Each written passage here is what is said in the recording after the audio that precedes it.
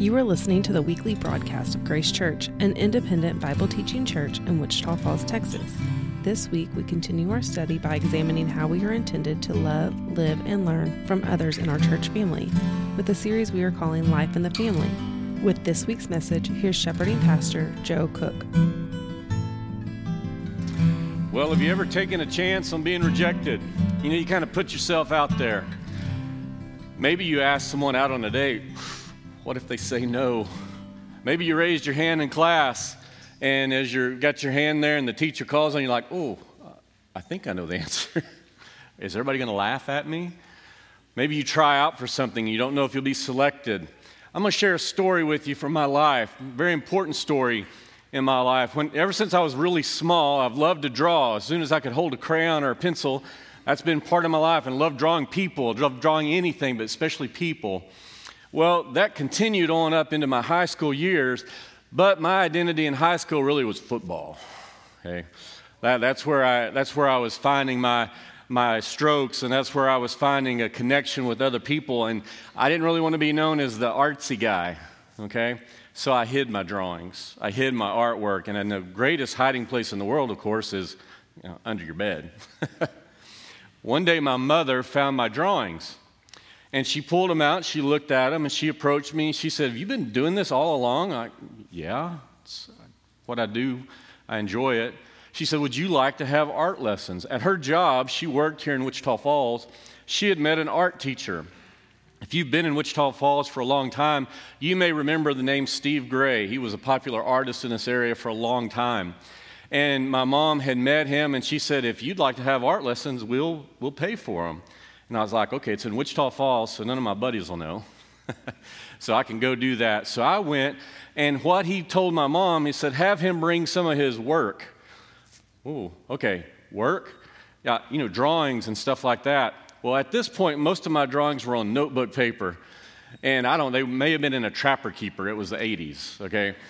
So I'm like, okay. So I'll never forget going to that first time I was going to meet Steve Gray, the art teacher. I came into the studio, and there was lights in the studio, and there was all this beautiful artwork, and I'm holding these drawings that suddenly I know they're the best I can do, but what's he going to say? Is he going to laugh? Is he going to reject me? Is he going to say you might want to stick with football? Maybe you want to take up chewing gum. I don't know. What is he going to say? I'm going to show you a couple of drawings that I took on that time. If you snicker, it's okay. I can handle it now, okay?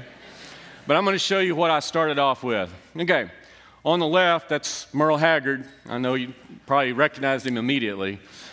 I don't know what happened to his nose. On the right, that's my father, and he looks a little bit like the Wolfman. These are some of the drawings that I took, and Honestly, I looked at them suddenly in a different light when I'm pulling them out and I'm setting them before this artist. What's he going to say? It was kind of scary. Do you know what? He didn't reject me. He didn't laugh. He found some things on those drawings and things like it to encourage me. And then he very gently said, you know what? I can show you some things that will make them better. I was accepted. I was received. I came into the light, and I was not cast out because it was very flawed work, but he accepted me.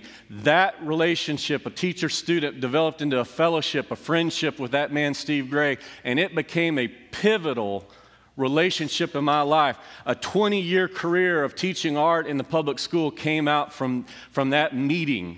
I spent 20 years in the public school teaching art.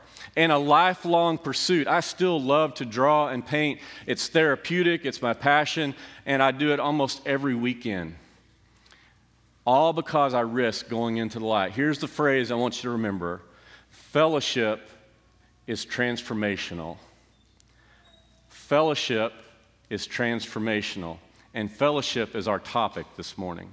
So I'm going to invite you to turn to an epistle in the Bible, to 1 John. This whole epistle, one of its primary focuses, I would say its primary focus, is it's about fellowship. This letter is not about how to come to know Jesus as your Savior. Derek walked us through that about how to be born again. That relationship is secure. But maybe if you've been in a strong friendship, fellowship kind of ebbs and flows at times. So when we're talking about fellowship, we're talking about something different. And John gives us some great explanations, and I would call it an invitation into fellowship. This whole epistle flows out of that upper room discourse, chapters 14 through 17, where that great section where Jesus talks about abiding in him. We're going to talk about that a little bit. But right now, what I want us to do is define this term fellowship, because I want you to understand we're not just talking about buddies and pals. No, when we say fellowship, we're talking about something different.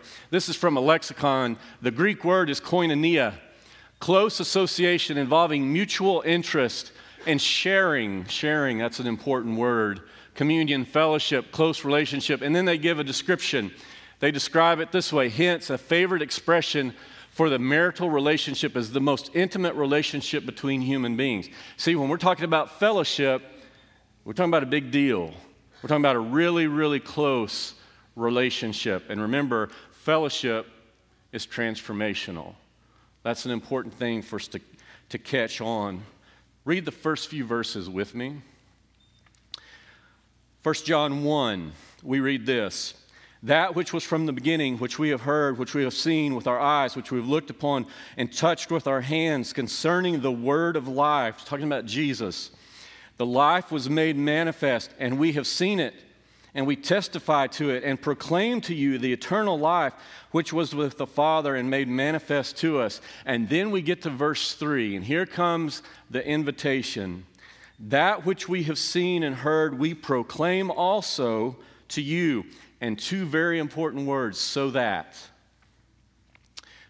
you too may have fellowship with us. And indeed, our fellowship is with the Father and with His Son, Jesus Christ. That's a marker of purpose. It's saying, that's why I'm writing to you. I want you to have fellowship. And here's why He wants you to have fellowship. This powerful transformational thing called fellowship. Look at verse 4. And we are writing these things so that our joy may be complete. That word complete means full. You take a bucket, you can't put any more in it. It's full up. It's complete. He wants your joy to be that way.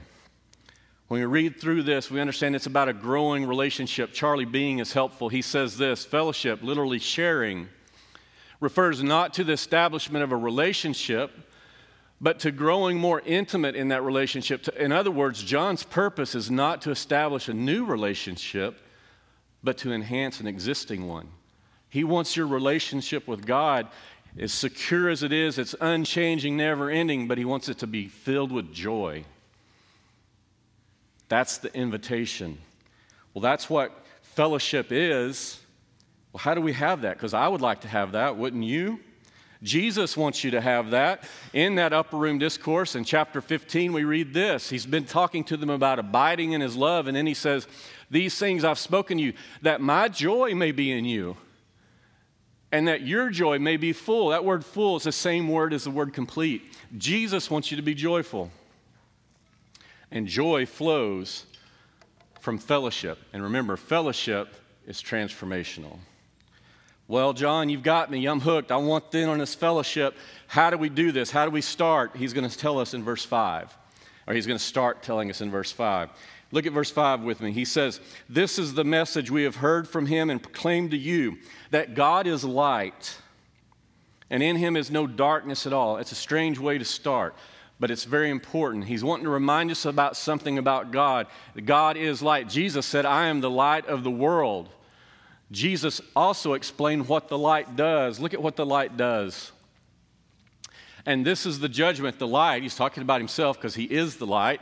The light has come into the world, and the people love darkness rather than the light because their works were evil. For everyone who does wicked things hates the light and does not come to the light, lest his works should be, and there's an important word, exposed. We could use the word illuminated. You see, that's what happens when you come in the light. When I brought those drawings in, suddenly those bright lights, I could start seeing all the mistakes, and I knew this master teacher could see them. And John's telling us, fellowship, To step into fellowship, it's going to mean coming into the light. Ooh, that's risky. Remember, we're taking a chance here. And then verse 6, let's read through 8 and see what John says. If we say we have fellowship with him while we walk in darkness, we lie and do not practice the truth. But if we walk in the light as he is in the light, we have fellowship with one another, and the blood of Jesus, his son, cleanses us from all sin. And then verse 8, if we say we have no sin, we deceive ourselves and the truth is not in us. Now, this can get a little confusing. Sometimes John's wording is a little hard to work with. And as you look at that, you're like, okay, I know the light's important. I don't want to walk in darkness. So darkness is evil and light is good. So is John saying to be in the light, I have to be perfect? I have to be righteous? But then he just says, if you say you don't have any sin, I'm confused, John. Can you help me out? Well, I want you to notice a couple of things. One, notice how often he said, verse 6 and verse 8, if we say that. If we say that. There's something about what we're saying. Here is Zane Hodges. It's very helpful. It's significant that John talked of walking in the light rather than according to the light. To walk according to the light would require sinless perfection and would make fellowship with God impossible for sinful humans. To walk in it, however, notice, suggests instead openness and responsiveness to the light. It has to do with what we say. That's how you walk into the light. You step into that light and you're honest. Look at verse 9, probably the most well-known verse in 1 John. If we confess our sins, confess means to say the same thing. The Greek word is homologeo, to speak the same. If we confess our sins, he's faithful and just to forgive us our sins and to cleanse us from all unrighteousness. Walking in the light isn't about being perfect. It's about being honest. It's about being truthful. It's about allowing that exposure to take place, to allow mistakes, warts, everything to be illuminated. When I took that artwork in there, if Steve Gray had looked at my artwork and began doing what he did, if I grabbed my papers and I said, who are you to tell me my artwork's not any good? I don't need your opinion, and I left, well, I wouldn't be in fellowship with him. And what if I got in the car and my mom said, what'd he say? I said, he said I can't learn anything from him. I'm already good. I'd be out of fellowship if I said that. Notice John, if we say that, it's about being honest. So fellowship's how we get joy. Joy is what God wants us to have. John's inviting us into the light. Well, that's scary, John. And John's saying, just be honest.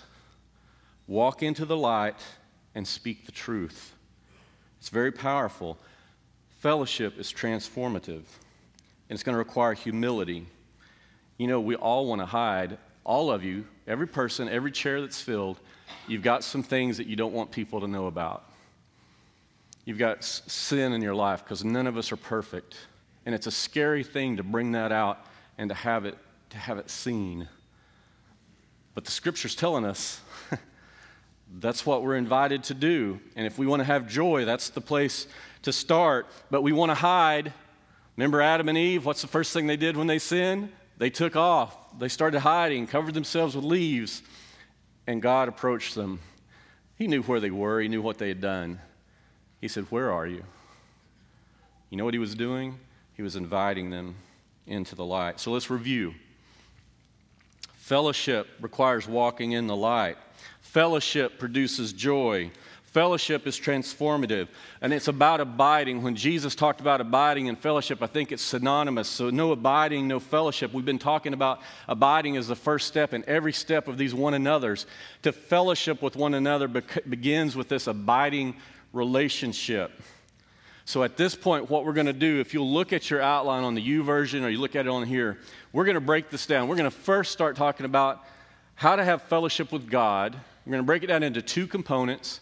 And then we're going to talk about fellowship with one another. What does it look like? Let's add to this element of walking in the light and see what we can learn. So the first thing that we want to do is talk about fellowship with God. Now, God already knows everything there is to know about us. But fellowship has these two key components, seeing and knowing. Seeing and knowing. What do I mean by seeing? Well, first of all, seeing takes place in the light, doesn't it? I'm going to share 2 stories with you from the Scripture. I could have shared many, many more. What I want you to see is we're going to see people who were cast into the light, not really of their own choice, and they were received. The first story I want to remind you of is back with Abraham and Sarah. Abraham and Sarah had been given a promise by God. God said, I'm going to have a son come from you, Abraham. But Abraham and Sarah didn't have any children. So they came up with their own idea. We're going to help God out. That's always a bad thing when you try to do God's plan your way. And it got them in trouble. Sarah gave Hagar, her handmaid, her slave, to Abraham. She went into Abraham and became pregnant. Well, then suddenly Hagar thinks she's a little bit better, and Sarah is feeling a little bit worse. And as you can imagine, that was not a pleasant household to be in. And pretty soon Sarah started mistreating Hagar, and Hagar ran away. She just took off. And you've got this very interesting story in Genesis 16 where the angel of the Lord, the presence of God in a bodily form, comes and he finds Hagar. And he says, Hagar, where did you come from and where are you going? And you know what? Hagar was honest. There in the presence of the angel of the Lord, she said, I'm running away. And he told her, he said, don't run away. I've got a plan for you. I've seen you. I've seen what's going on, and it's going to be okay. That boy that's growing in your womb, he's going to be the father of a multitude of people. You're going to be a great person. You're going to be a big man in this area. I'm going to take care of you. And you know what Hagar did? She gave God a name, and it's an important name for our topic this morning. She called the name of the Lord who spoke to her, you are the God of seeing. She said, truly, here I have seen him who, notice, looks after me. El Roi is the Hebrew.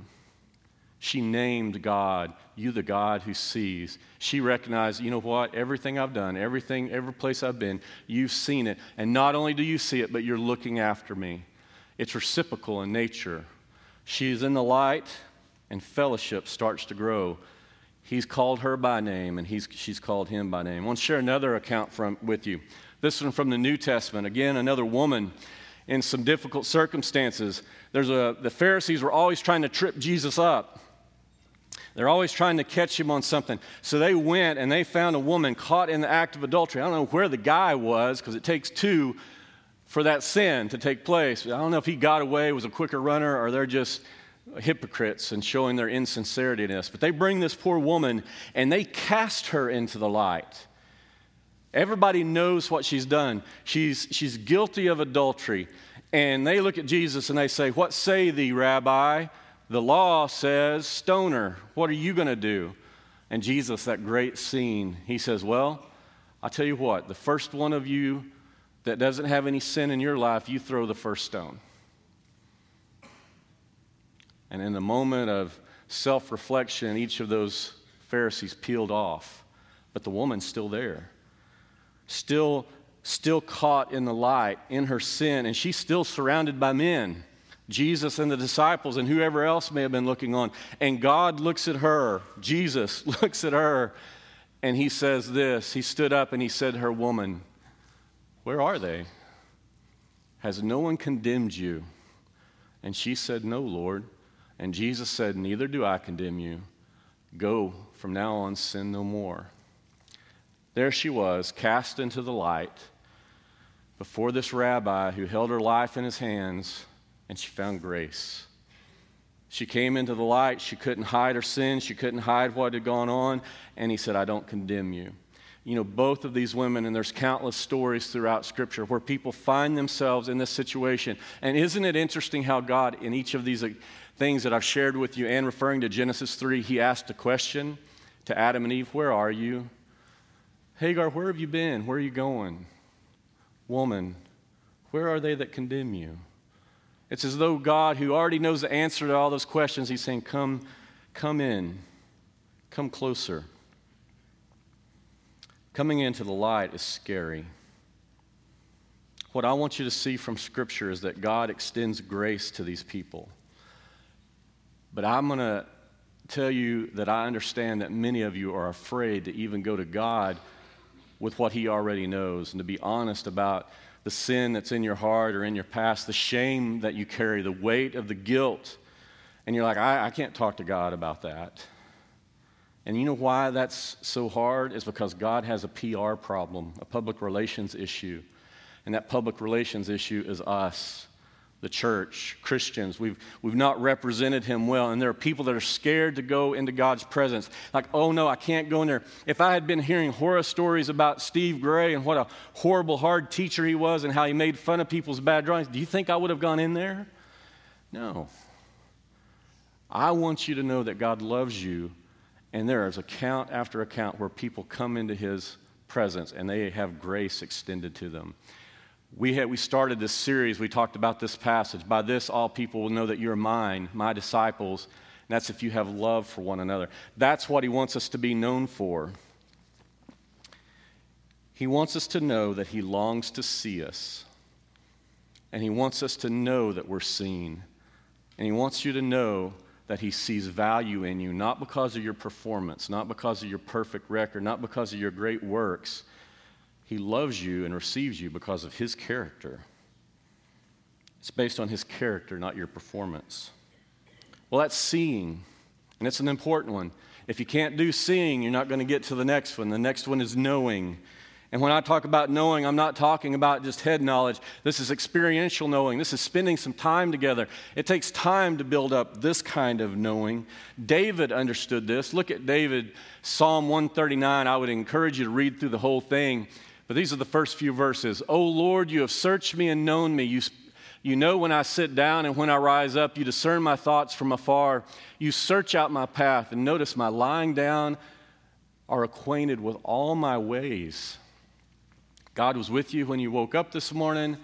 He'll be with you when you go to sleep at night. He knows where you are. He knows what's going on. He already knows everything, which is kind of terrifying, right? Chuck Swindoll said this about this passage. The songwriter says that God searches him. That Hebrew term led to this translation originally meant to explore and sometimes conveyed the idea of digging into or digging through something. The thought is that God explores, digs into, examines me through and through. God knows everything that's on your phone, everything that's on your search history. And he sees you, and he sees you not based on your performance or your perfection, but because of who he is. And he says, I want to know you better. Like my art teacher that brought me in, he saw the mistakes and he understood them. David saw the Lord and knew that the Lord understood everything about him, and it didn't terrify him. Instead, he said this, how precious to me are your thoughts, O God, how vast is the sum of them.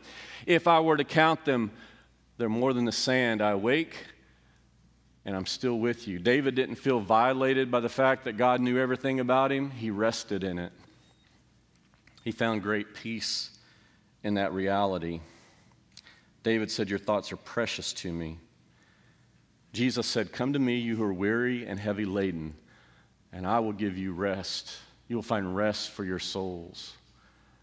All through this Bible, God's inviting people into his presence, into his light, and he's saying, I want to I'll come in and I'll go alongside with you. When I took that artwork into the studio and I showed it to him, I was so nervous. But you know what? After a while, after I got to know Steve better and he got to know me, I started looking forward to going into that studio and going, man, this is a mess. I don't know what to do about this.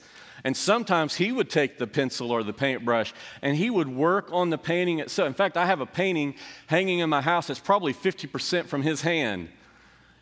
He made it better. He helped, and I learned by being side by side with him, watching him work. I learned to see and to think like him. Fellowship is transformative. It changes things. To know that God sees you speaks to your significance. The cross that's behind me speaks to your significance. Not based on what you do, it's just based on how much God loves you. And the knowledge that he has of you, this experiential knowledge, that should give us security. I hope you have somebody in your life who knows how badly you've messed up, and yet they still love you. One of the great privileges that I have as a pastor is sometimes people will come and they'll share things, and I get to extend grace to them. And I can do that because I've had grace extended to me. So that's where we move from, I've received this from the Lord, and now because I've received it, I can give it to others. So we move now to talking about what is it like to have fellowship with others, other human beings? You mean other people that are going to hear what's going on in my world? Well, yes. I want to share Philippians 2, 3, and 4. It says this, do nothing from selfish ambition or conceit, but in humility count others more significant than yourself. Let each of you look not to his own interest, but also to the interest of others. One of the things Steve taught me was you're going to have to learn to see like an artist. You've got to learn to see the world differently. And here's the thing, if we're going to move into fellowship with other people, we've got to learn to see other people differently. We've got to learn to be able to see past the sins and the failures and the filth and the shame and the guilt that sometimes makes a person angry. We've got to learn to see past that. And we can do that because we've received that.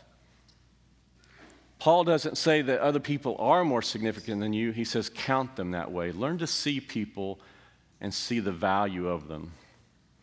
So how do we do this? Well, you're not going to like this statement. To have fellowship, I have to say the words, it begins with me. It begins with me. I've got to start seeing people differently. I've got to stop judging people based on just what I can see. I've got to stop judging people just based on the fact that they've messed up.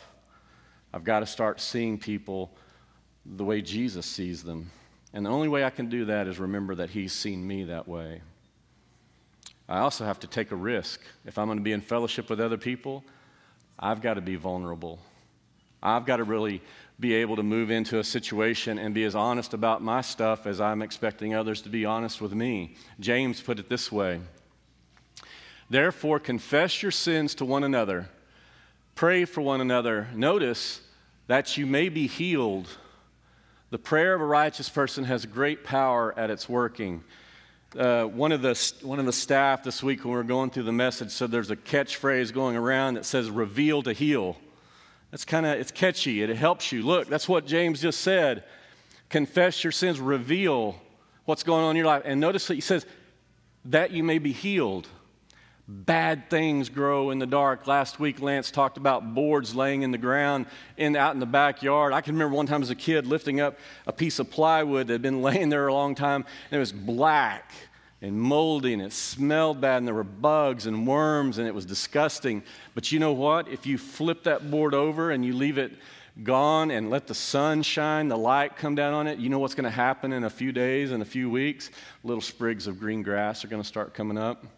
The bugs are going to crawl away, and that which was ugly and dark is going to start to be healed. You have to reveal to be healed. That's what James is saying. It starts with me, and it means I'm going to have to take a chance. You're like, Joe, I couldn't tell anybody about what I did. Yes, you can. You really can. There are pastors, there are elders, there's ABF leaders, Bible study groups, there's friends. There's people in your family. You really can look at them and say, look, I did this, and I feel shame and guilt. And the privilege that we get to have, the person that you share that with, is we get to look at you and say, first thing I want you to know is I respect you for having the courage to say that. And I want you to know that I love you and respect you as a human being, and your worth and your value is not determined by what you've done.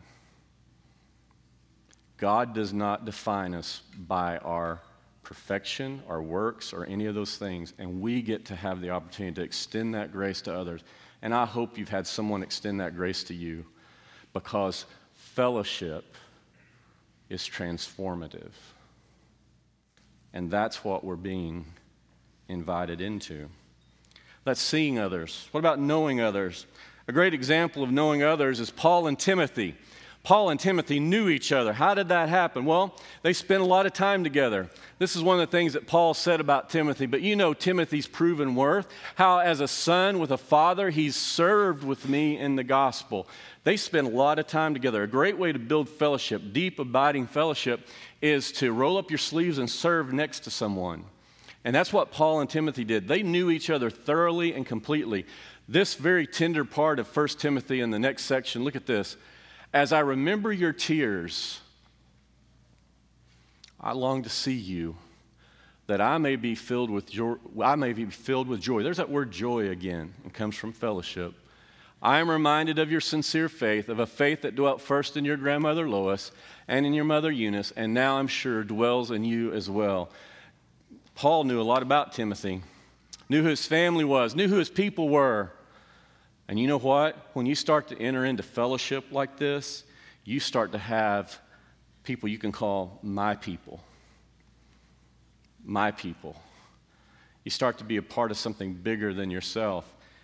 It's a great privilege to have margin in your life. I hope you know someone that knows a lot about you and that they still love you and communicate that to you, because that's the kind of person that you can sit in the pickup with or sit in the living room with, sit at the coffee shop, and you can, they know me, they see me, and they love me. This fellowship is mutual.